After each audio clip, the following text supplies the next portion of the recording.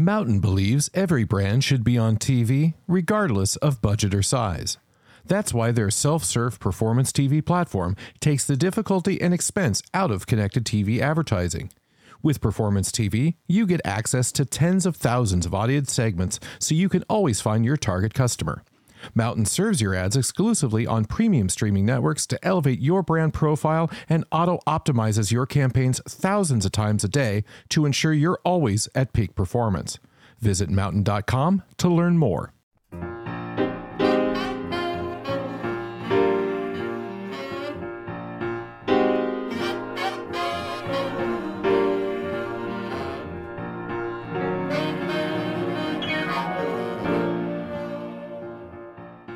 Welcome to Great Minds, and our guest for this in-person record, always better, so thank you, Josh, for coming in. No problem. Is Josh Johnson. Josh is a great stand-up. He's a writer. He does all kinds of stuff out there in the world. We met him when he was our talent for our Amazon Ads channel at Advertising Week at our big comeback year in Hudson Yards, where you were spectacular. Oh, thank you, man. I appreciate it. Thanks for thinking of me for it too. It was fun. It was my first time reading off a teleprompter, like for the day, you know. I'd read cue cards before and I'd read teleprompter a little bit, but this was my first time being like, okay, we're gonna go out and you're gonna throw this thing, and then when we come back, you're gonna do another read. And I was like, oh, okay. Well, it was long days. You did a great job for us, and we've stayed in touch. And your career is really booming along, and thanks, it's a great joy to talk to you. So thanks for coming in. No, thank you for having me, for real. Yeah, it's been good. This has been a good year. I'm very, very thankful for everything, and just trying to like scale up. I feel like even when I've listened to the podcast before, it's been a thing of how do I incorporate, because obviously there are things for scale that happen in different fields that apply to entertainment, but then sometimes it's harder to nail down what that thing is for you. And so I've really tried to take even when I was doing Ad Week, I was like, oh, that's a really good idea. I wonder how I apply that to trying to get jokes out to people, or you know, like right. How your website is great. Oh, thanks, Matt. Yeah. I feel like now the website for a long time people thought was going to go away for entertainers and stuff, which I don't think it ever really will, because of social and because of people really flocking to like your page, your TikTok page, your Instagram page, your Twitter handle, all that stuff, that people were like, oh, since I follow them there, that's just where I'll get all the information. But websites are really starting to serve as a central hub for a particular entertainer, where they have a way of giving you everything, and there's tabs to it, and there's just different ways to navigate. Whereas when you're on Twitter, everything that you want to communicate to your audience and ideally would be a particular tweet. And so now you either have to have a thread, or you have to just be tweeting out for an hour, like, or you can do this thing, or you can support me here, or you can check out my album.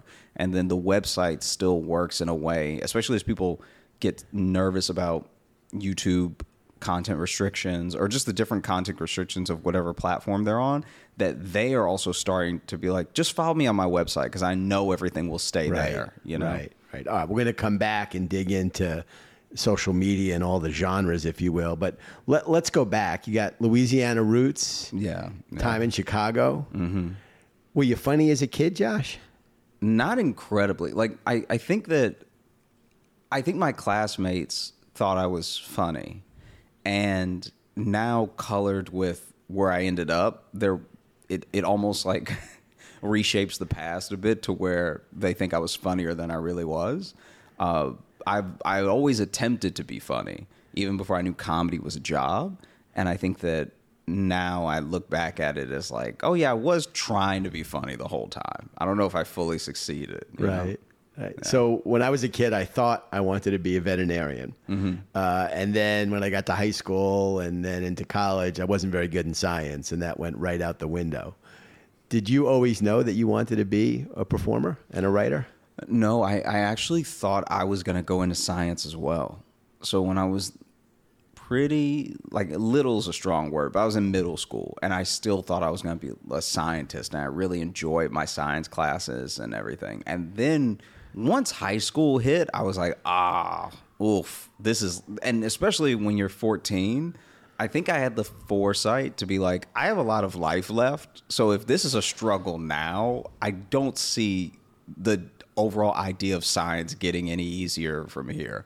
So let me explore some other interests before I take myself down a road that I'm just not enjoying. And so I still didn't even do anything on stage or anything. I helped with the drama department. Like, I would sell the T-shirts because it was a way for me to, watch the play or sit in on rehearsals without actually having to, get up there myself. And I think that for me, yeah, I thought there would be a bunch of other jobs that I would have. And, I always loved comedy. I always loved the ideas that comedians sparked, because that was another big thing where I enjoy thinking. Like, that sounds like an insane thing to say. It sounds like something an alien would say. But I do like when you really have to chew on a thought. And I think comedians made me do that even more so than my teachers, because they'd be joking about something that was both funny but something I had truly never thought of before, And so I think that's why I just, no matter what other interest I took, I kept gravitating back towards comedy. Great. All right. We're going to get to things like The Tonight Show and some of the marquee stuff, and you've had incredible specials. I think Vulture said your special in 2021 was the best comedy special on television. That was the one, was that hashtag? Yeah, hashtag. Yeah. But talk about the first time you went up on stage. I would think it must have been, do you remember it? And I would think it must have been slightly terrifying. Yeah, I remember it fairly vividly because it was my high school talent show. And it was like the stakes when you start comedy and you start doing open mics and stuff are very, very low, because you're usually not going to be able to get a good gig anywhere. You're going to be doing some free open mic at a bar where you're probably kind of bothering the people who came to just have a drink and don't know a show is going to happen. But I do put the stakes of a high school talent show up there a little bit, just because I got to go to school here, whether this goes well or not. And so it went surprisingly well. To say that obviously your friends are going to be in the audience, so they want to support you, so they might laugh even if it's not funny or anything. I had started writing jokes in maybe the 7th grade, and then didn't do that talent show until the 9th grade. And so I had been writing and noodling and like all these different ideas, but to actually put it together in a set and present it to a crowd of people was like truly horrific. Like, it was one of those things where now when people tell me that they want to do stand-up but they're a little nervous or whatever, I try to be as understanding as possible, just because even though I did that for the first time very young, I didn't do it again. I didn't really start doing stand-up until I moved to Chicago. So in spite of the talent shows or open mic nights, I didn't really start consistently doing it until I moved to Chicago. And so, yeah, I was terrified, and it went so much better than I thought it would go. It was like I had these maybe 5 jokes. I think I was only allowed to do like 5 or 8 minutes or something. So every joke was about a minute long, minute and a half long. And the fact that everything was hitting was just like such this adrenaline rush, but also a bit of validation, because I had been writing all these jokes for no one. Like, no one had seen them. I hadn't shown them to anyone or anything. And so you need in life, you need little pick-me-ups and reminders in your journey that you're not crazy. And that felt like the first one of those that I ever had. Fantastic. And the process of building yourself up as a comedian takes hours to write what might become a 2, 3, 4, 5 minute set. And you touched on it, but there's a lot of moments where the audience is not really all that welcoming necessarily when you're doing these open mics. We went to, Canner's, the deli in LA, that place that's open 24 hours on Fairfax. Yeah. and they have a little room in the back. It's sort of a throwback called the Kibitz Room. Mm-hmm. And there'll be music in there. There'll be comedy. And if you want to go to the bathroom, you walk through there. And I was there recently, and it was about 10, 11 o'clock at night, and there was a stand-up. And there were maybe 3 or 4 people in the room. And he called out at me as another person who he thought might be staying, and I was just literally passing through. That's got to be tough being on stage in those situations. No audience, may or may not even want you there, as you said. Yeah, I mean, I used to do this spot in Chicago that was, honestly, it was remarkably bad. It was so bad, and it was so funny because it was so bad. So okay, all right, I'll tell it as quickly as I can because That's okay, we got time. Because it's like, I don't want to take up the whole podcast talking about how bad this place was, but basically there's a strip club in Chicago where it's a dry club though. You can't drink in there. So then I don't even think they own it. A place next to them opened up that was like, okay, if they can't drink here, we'll open up a bar so the people who realize they can't drink in the strip club will come next door, get cheap drinks, and then go back over. So we'll just make our money that way, right? They needed not just that, they needed to bring in as many people to drink as possible. So they started having a comedy show at that bar. And so your audience was that. Your audience was people that were already angry, realizing they couldn't drink at the strip club. So they come in, they take a quick shot, and they walk out. So that's who you're performing to, right? And it was so remarkably bad as an event because it was no one's fault. It was just like, these are not the circumstances to do comedy in, you know? And I remember there was this one time this guy was sitting at the bar and he was obviously a little off, like something was off about him. And basically where we start is the bartender is cutting him off, right? And she's like, that's it, you're done. And then he is looking at her, he's like, you think that's going to stop me?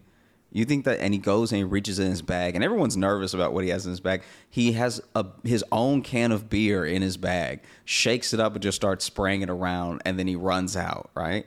As he's getting ready to run out, this little guy, who's the husband of one of the comics, has to be 5 feet, right?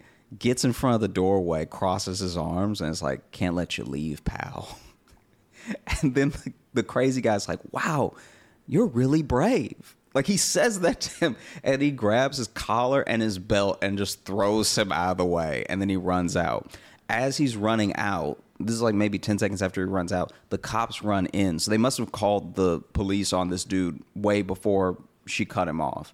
And as the cops are running in and he's run out, they're shining the flashlight in people's faces and all that stuff like that.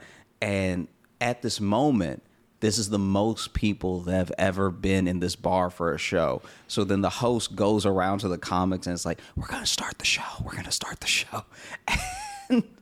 And so she just starts the show and is yelling over the bartenders trying to give their statement to the police. Like, it was the most chaotic situation. And that's the first 2 years of comedy I was doing shows like that. Like, it would just be chaos, or it would be a terrible venue for a show, or because it took me maybe a year to get past at my first club.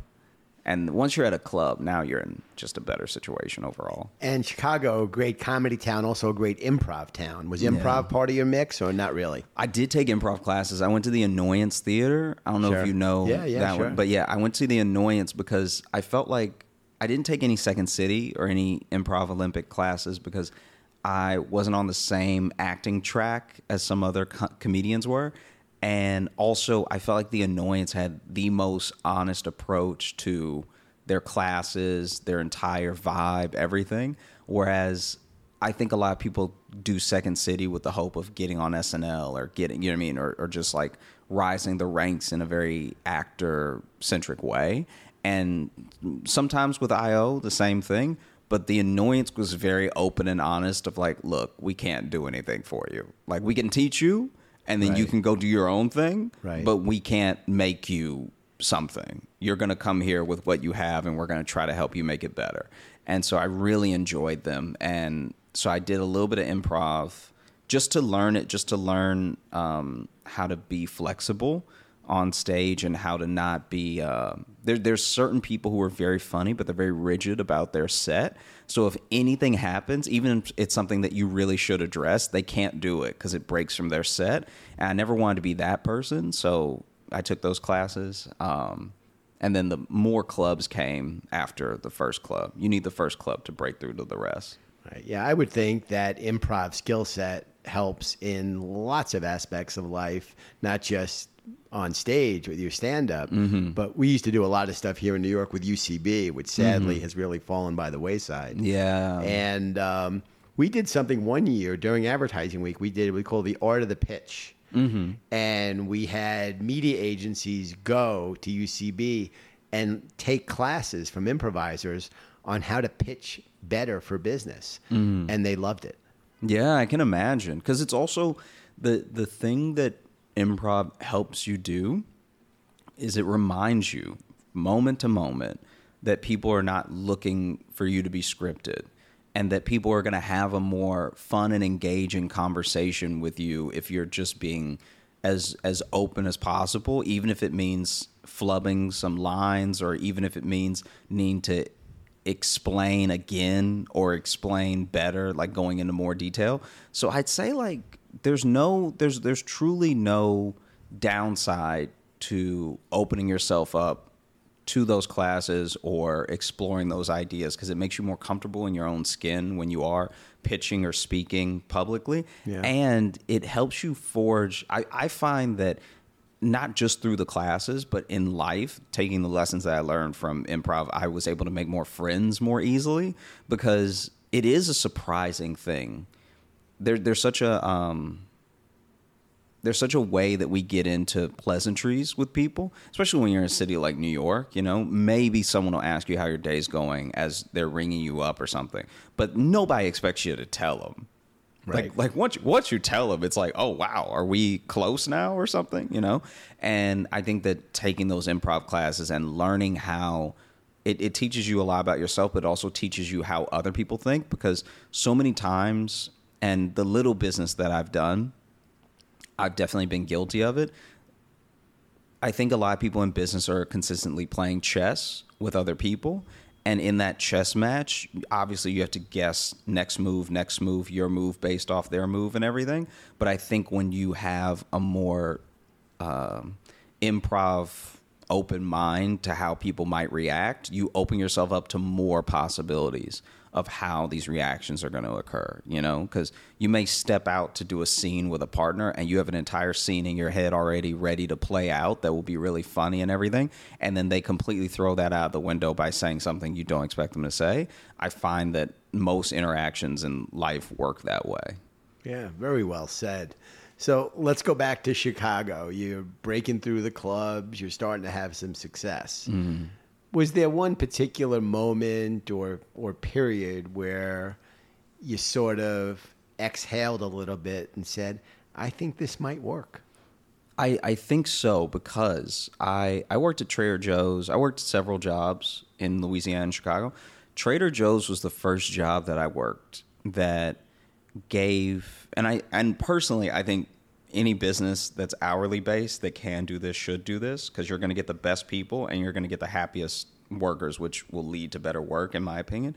But that was the first place I worked where, after a certain amount of time working there, right? So I had already been there for maybe a year and a half. I told them I wanted to start taking classes and maybe go back to school a little bit, or, you know, just do shows at night or something. And they allowed me for the better part of the week to start getting a schedule that helped me do all that, you know? So sometimes people talk about work-life balance, and I've had bosses that were not, like, I'm not trying to vilify them, but they sometimes had an approach to setting the hours for their employees just as like, look, I'm going to do it once, and I really don't want to hear about it again. And, you know, people can make their lives work around that, especially when we need the job and we need the money. But I find that I was so much more appreciative. I was so much more engaged at work, because now it really felt like the work that I was doing here was helping me live a better life overall, which it already was technically before I even asked for this hours change. But when I got those change in hours, which was 10 to 6, by the way, which was the most perfect. It's like if you're out by 6, now you can take your night classes or you have so much time to do shows. So it was just like perfect. Because before that, I was burning the candle at both ends. I was like opening. So I'd have to get up at maybe 3 in the morning, be there at 4 in the morning, work till noon, so I could sleep a little bit during the day. But then shows start again at 8. So then I'm on this different sleep cycle now, and I found that when I got that schedule change, it really felt like, okay, there's nowhere I can go but up from here. Because even if I never made enough money doing comedy to quit my job, I have the hours at my job that I need to do comedy. So I'm making money doing comedy. I'm making money at work, and I'm able to be rested as a human, you know? Right. And that was the first time where I was like, oh, even if I never become like super famous, this at its very least bottom tier is going to work for the rest of my life. And then obviously, you know, you start making enough money, you can quit your job or you get hired at a writing job or whatever. But that was the first time. Talk about more of those early days when you started to, you know, really emerge as a stand-up. Things are going well. You're going to other cities and other markets as well. At some point, I'm going to guess you gave up the job at Trader Joe's. Talk about that transition period. Yeah. I actually didn't stop working. I actually let Trader Joe's and The Tonight Show overlap a little bit just in case. Things didn't work out. Yeah, just in case. But no, it's like I started doing, not touring really, but I started doing as many local festivals as I could. And what that basically is there's the Memphis Comedy Festival. There used to be a comedy festival called Bridgetown Comedy Fest. So I was almost using each city's comedy festival to travel, to go to those cities to get to know other comics and stuff. I remember I did Orlando Indie Comedy Festival, and that was a big one for me because I feel like I came out of... Weirdly, I came out of that one with, I think, more relationships than some of the more, because I did that comedy festival in its first year.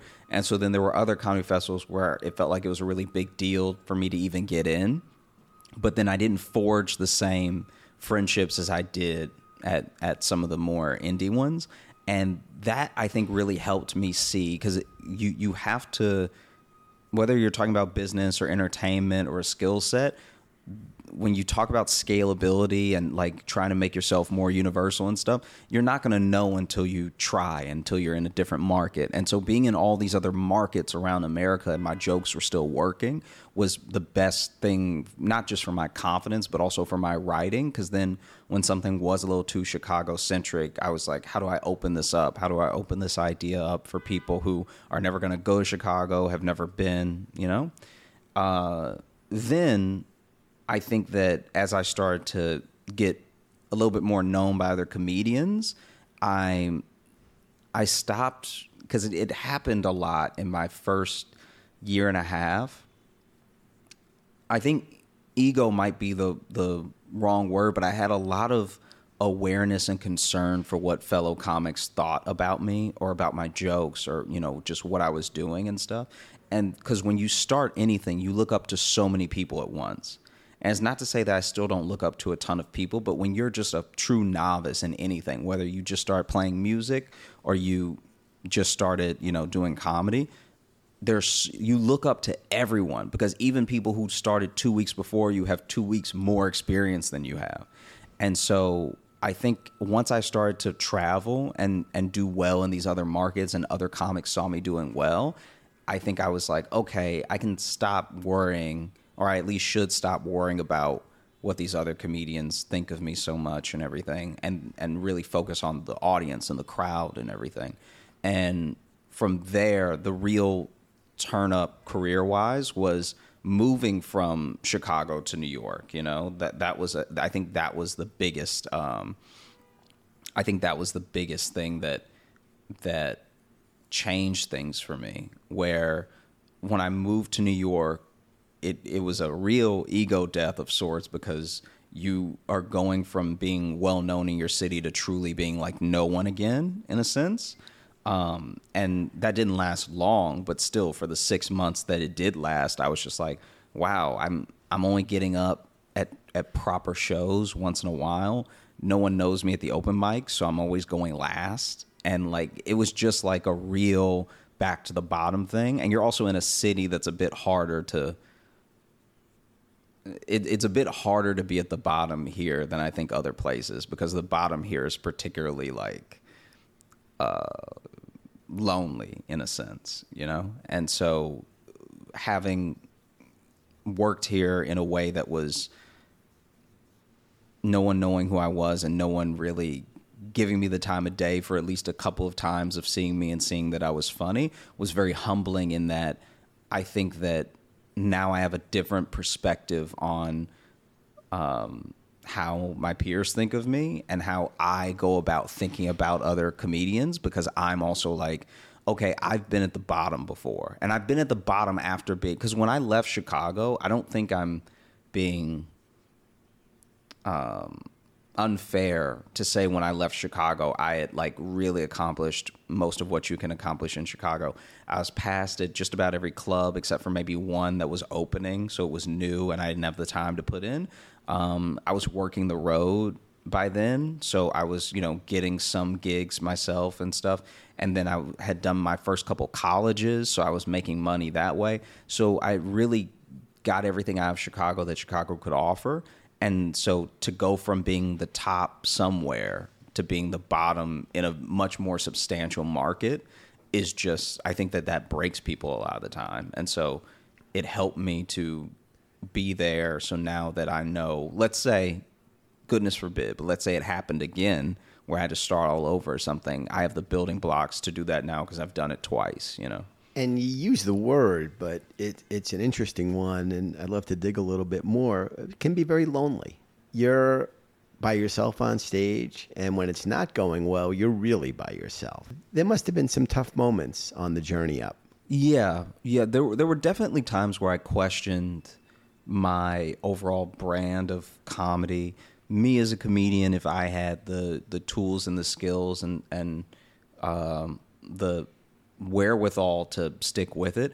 But I think that those moments were luckily very fleeting. And, you know, I think that if you are putting yourself out there 100% of the time consistently, whether it's with confidence or not, I think that you get little signs, whether you want to read them as signs or not. I think you get little signs of, like, you know, people don't realize. And it's why I try to be extra kind or reach out to people even randomly.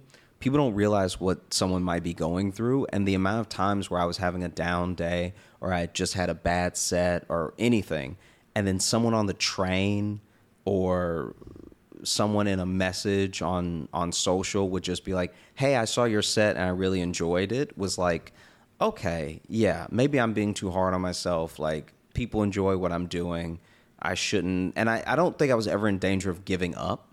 But as far as the feelings that you have at the low points, I think that was a real, like, that was a real wake up call that you have to be self-reliant, because if you are depending on outside sources for your confidence or your feedback in a way that's too intense, you're just beholden to the mood of someone else that day, you know?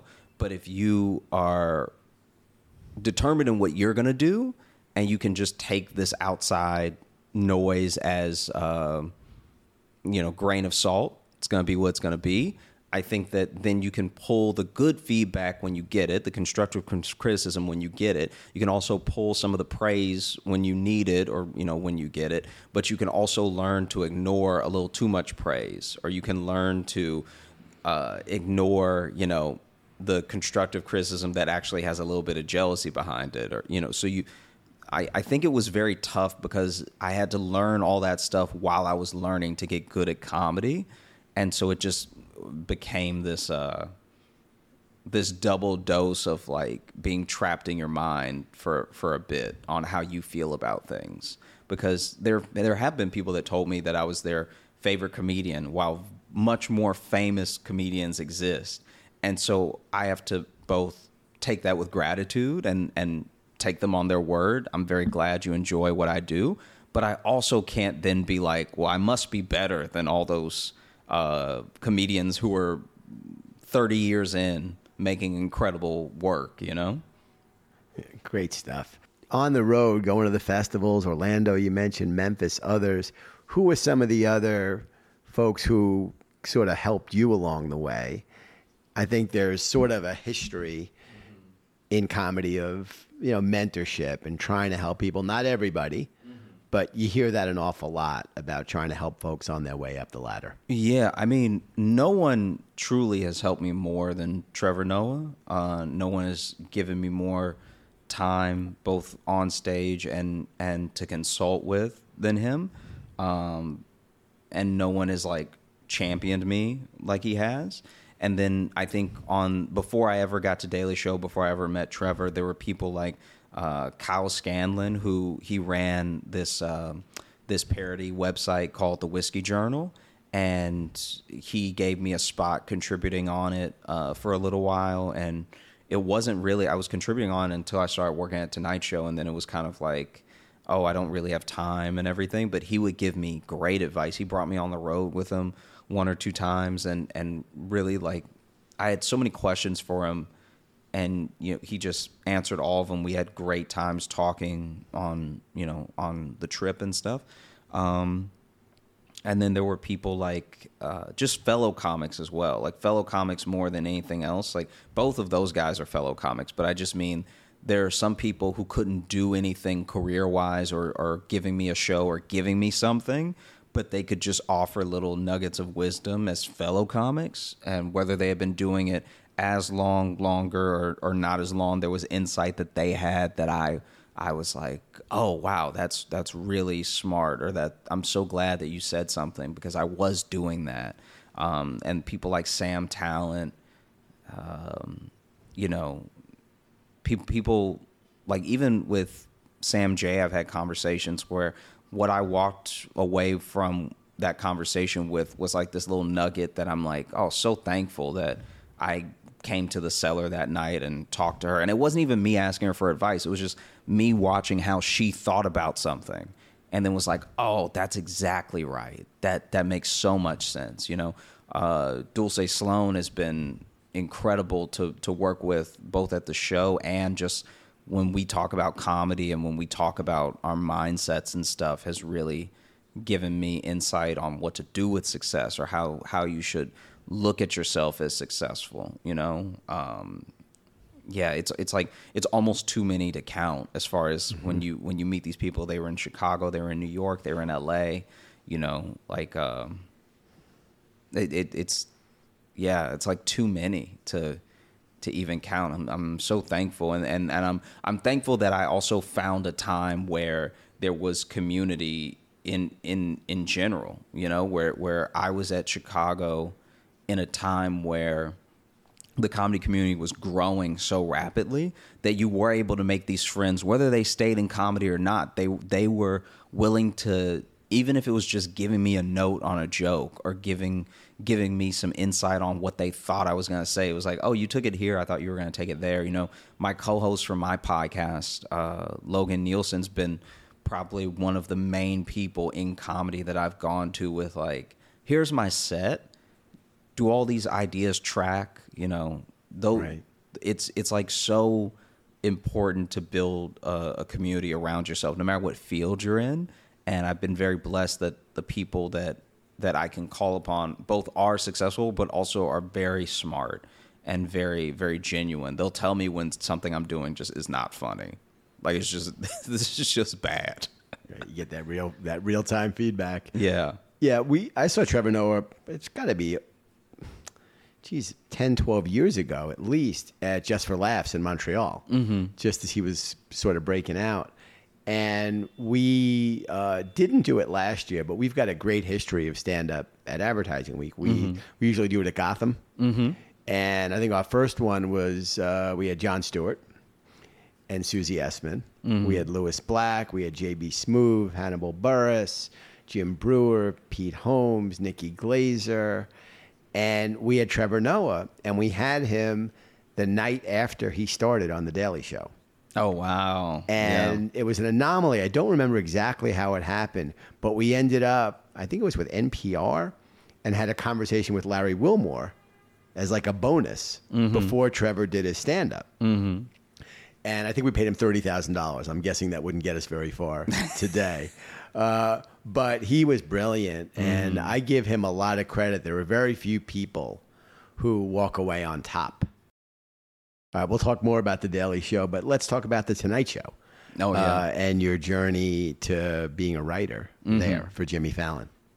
Yeah, so basically, I was working at Trader Joe's, and I was doing some colleges. I did a mini college tour, and then there was this opportunity to do stand-up on the show.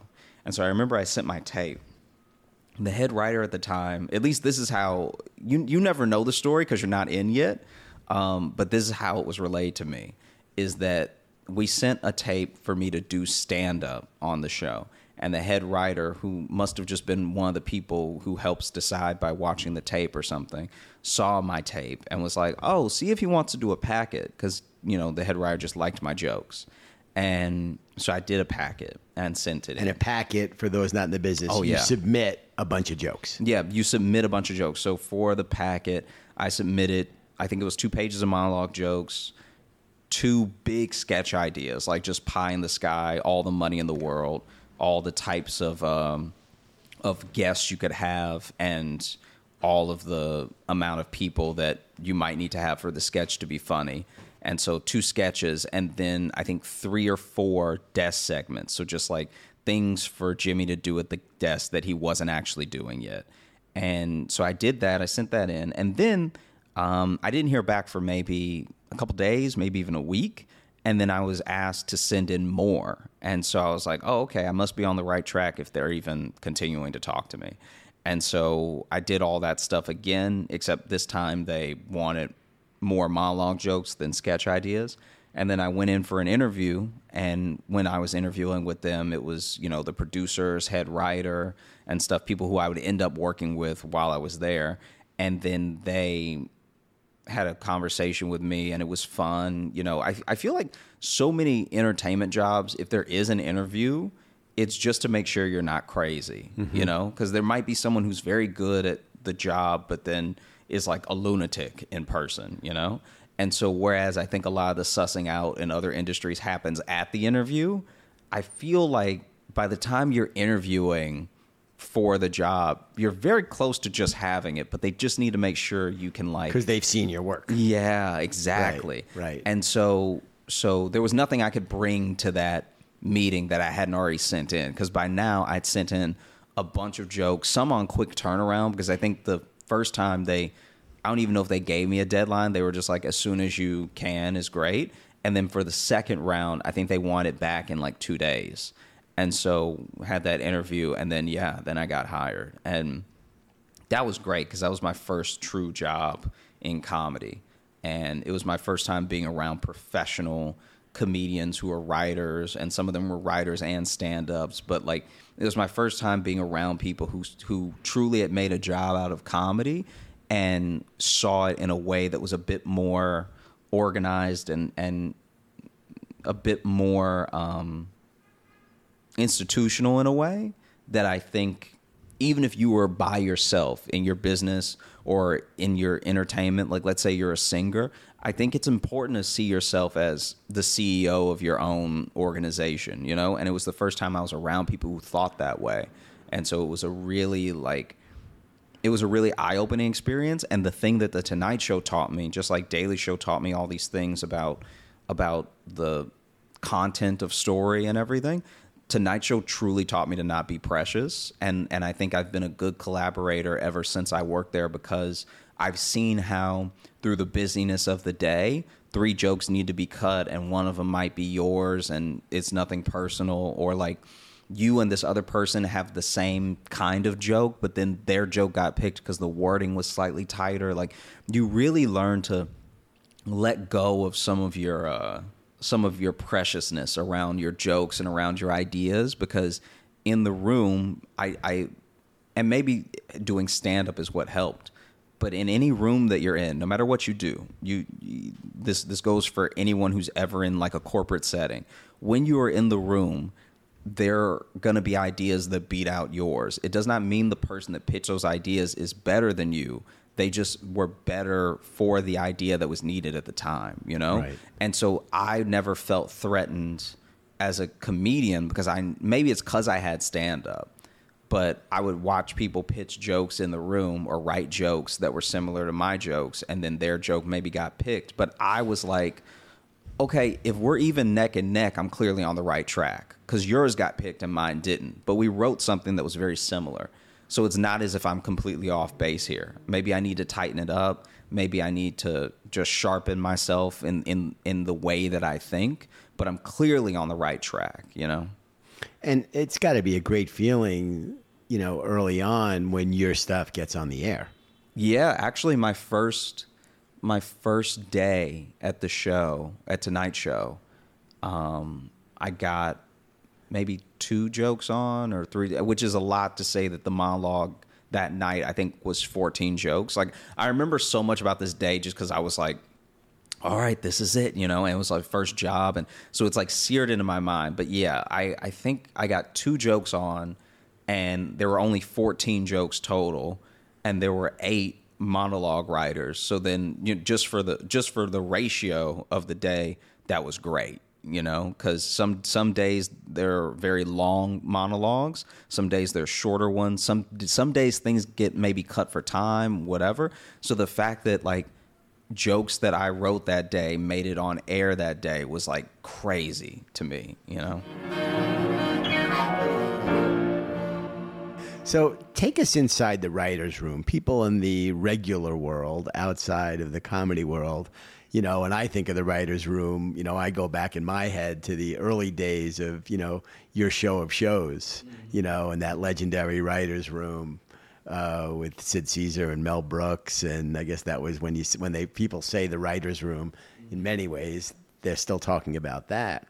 Of course, the writer's room is everywhere today in comedy, any of the late night shows and TV sitcoms, etc.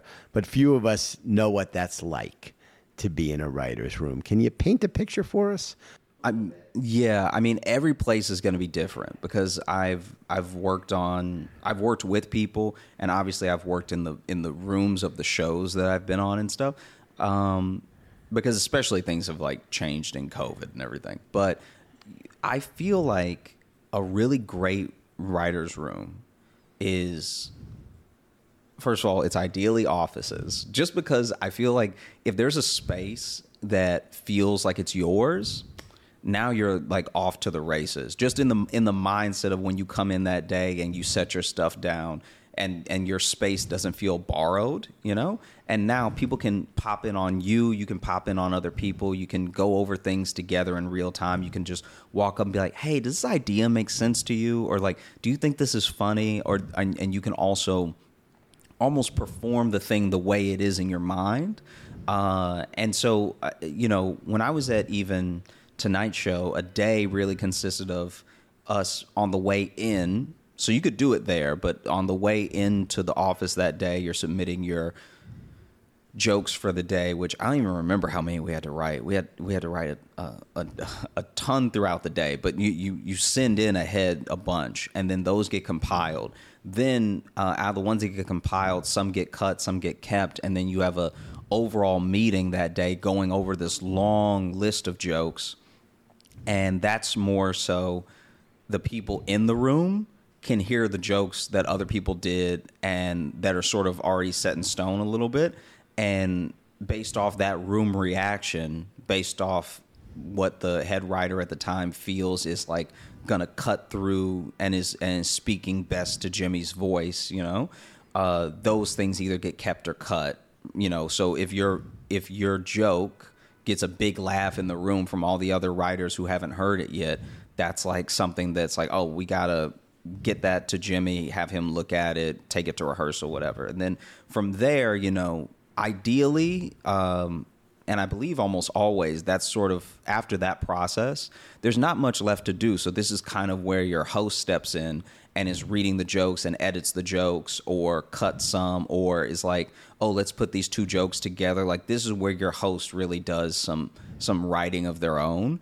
And then the rehearsal is where it's like presented for the first time, either to the staff or to, you know, a guest audience that is just happy to, you know, see your host or whatever. And then from there, there's usually some sort of rewrite process where people are like, okay, this one kind of worked in rehearsal. I think it will work on the show. Or this one didn't work in rehearsal and it needs to be cut. Or let me try this joke one more time, but in a different way.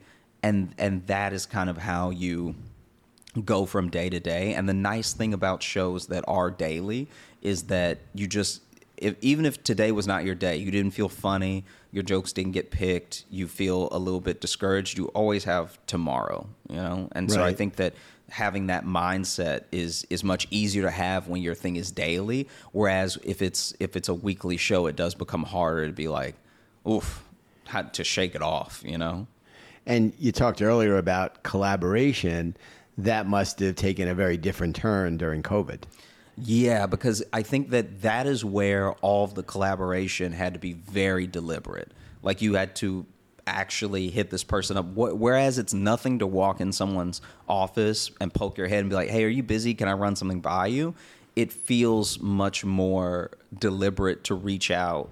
Even if you're the writer and you are great friends, to reach out and be like, hey, what do you think of this? Because now, especially if you're typing it, now you have to type a fully formed joke that you're trying to pitch. Like, by the time you communicate the idea to your fellow writer, a part of you is like, well, I should have just pitched it anyway, because I just had to do all the work just now to communicate the idea as I would have had to do to pitch it, you know? Right. Whereas I think that in the office, there's just a different quickness with which you can find those nuggets in there.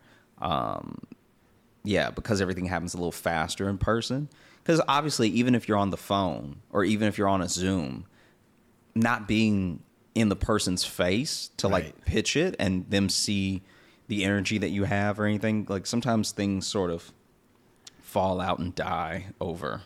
Yeah, I mean, I love that we're doing this conversation in person. It's just different. You can't really look someone in the eye and read all their expressions on a screen the same way you can in person. Yeah, no question. And can we talk about how you got to The Daily Show? Yeah, so I was at Tonight Show in 2016, and then at the beginning of 2017, I left Tonight Show to do a pilot for a show that was hopefully going to get made, which obviously did not, because you don't know me from that show. And so sometimes you really are like taking a leap of faith, and that leap of faith has a very big drop in the middle. And so while we were waiting to hear back about this show and everything, I was just on the road doing stand-up and stuff, doing whatever gigs I could, collaborating with people where I could. And then it's funny enough, my favorite thing about my story of getting the job at the show is that it was me not getting what I thought I wanted or needed at the time. And I think that sometimes you deal with so much disappointment that a part of you is like, ugh, I can't believe that I'm not getting what I want, or I can't believe that it's so unfair, or, you know, whatever, I should have been picked, whatever, right? And I'm not even saying I had those feelings, but I had basically applied for a correspondent position at the opposition with Jordan Klepper, right? And I didn't get it. But the people at the show, at Klepper's show, were also Daily Show people, because, you know, Jordan came from Daily Show. And they pulled me aside for a conversation after my audition where we just chopped it up for maybe 30 minutes or something. It was like quite a while. And then they were like, you should really do a Daily Show packet as a writer. And at the time, it didn't even read to me of like, oh, that probably means I didn't get this job just now. I was just like so taken aback by that and so thankful that they really liked my ideas and stuff. So that's what I did. I did a packet for Daily Show. And obviously, I think Tonight Show helped so that they knew I'd already had a job that I could keep and everything. And then, they brought me in with the producers and with Trevor and stuff like that. And and then I got hired like maybe the next week, and it's been crazy ever since. It's been like a whirlwind. 5 years. Yeah, 5 years. And Trevor took you out on the road with him. Yeah. Took me out on the road after my first year maybe there at the show.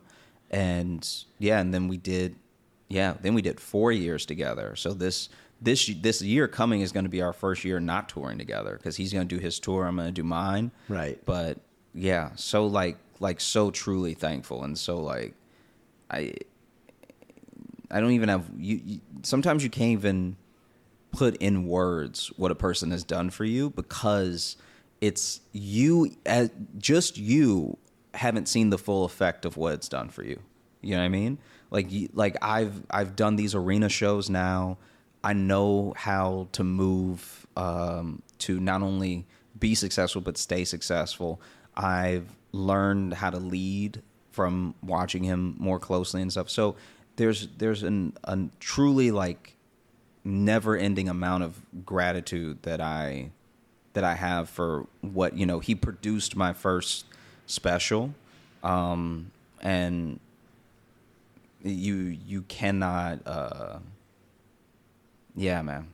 Like sometimes you just cannot put into words how like kind a person has been, or how much they didn't need to help you when they could. Right. They helped you when they didn't need to, and I only hope that now I can like branch out in that way, and not that that's the type of, not that those are his reasons or that's the type of person he is, but it's like someone does so much for you that you want to be able to do something back, right? And you want to be able to like gift it to someone else, and so it's like making sure that I take everything that I've been given, use it to earn more, use it to help spread, whether it's like knowledge or opportunity, as best as I can, Great. And the camaraderie that you're talking about there, and that spirit, The Daily Show has been an incredible farm system of talent for a long period of time. Yeah. I'm pretty friendly with Jill Katz.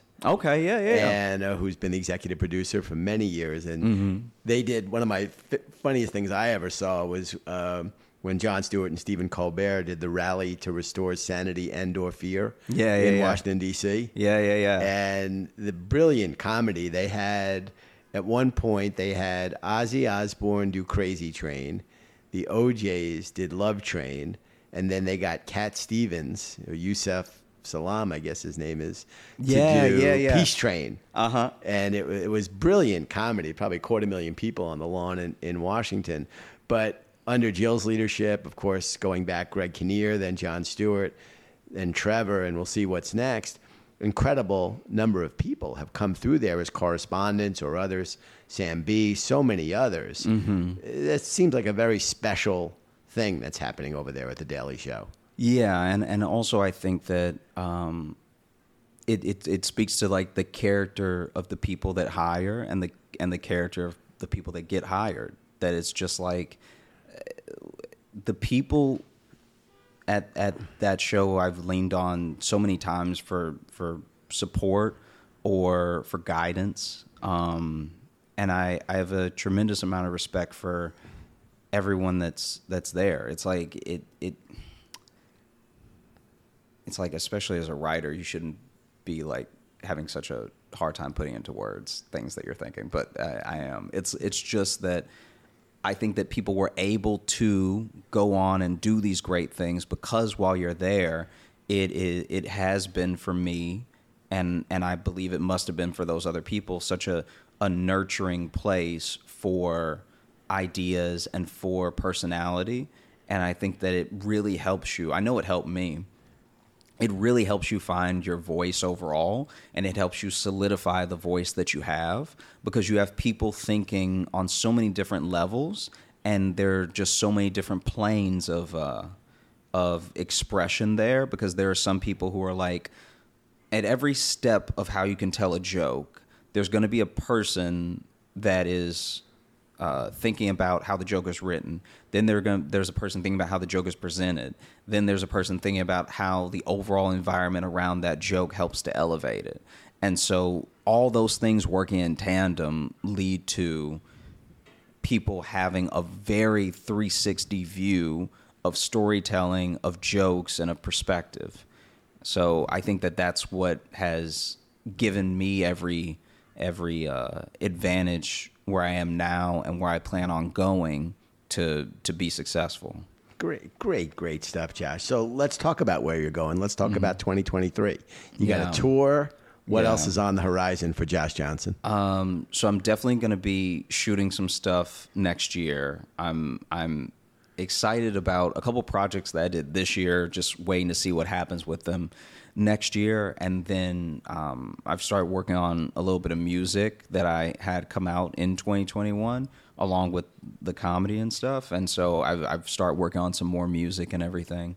And I think that all that working together is going to be a big year. You know, like I plan on shooting a lot of comedy overall. And so even though I don't know where all of it is going to end up at the moment, I'll have a lot to present to people who want to see more of my stuff and things that people don't expect as much from me, which is the music. I plan on releasing a lot of that. Touring, I think, will be a great way to just showcase what I've been working on and everything. And then as far as on-screen stuff, I'm always open and working on, you know, TV shows and as much of a, even if it's behind the scenes, as much of a cultural like whirlwind as I can contribute to would be great. You know, it's like I love working on shows that speak to culture or have a big moment. And so I plan on doing as much of that as possible. Fantastic. Well, this was a real pleasure to talk to you, and it's a great story. Can I safely assume that you're no longer at Trader Joe's in any way, shape, or fashion, other than perhaps a shopper? Yeah, I'm an avid shopper, but yeah, have not worked there for some time. But yeah, sometimes you just want to make sure, you know, because even when I found out I got the job at Tonight Show, in my head I was like, all right, Josh Johnson is a very common name. Let's just make sure that they didn't make a mistake. So, you know, kept all my Trader Joe's uniforms and everything. Just for a couple more weeks, just to make sure. Just to make sure. Go in on a Sunday, you know. Just to make sure. Well, thanks so much for doing this, Josh. It was great. Yeah, thank you for having me. For real, appreciate you.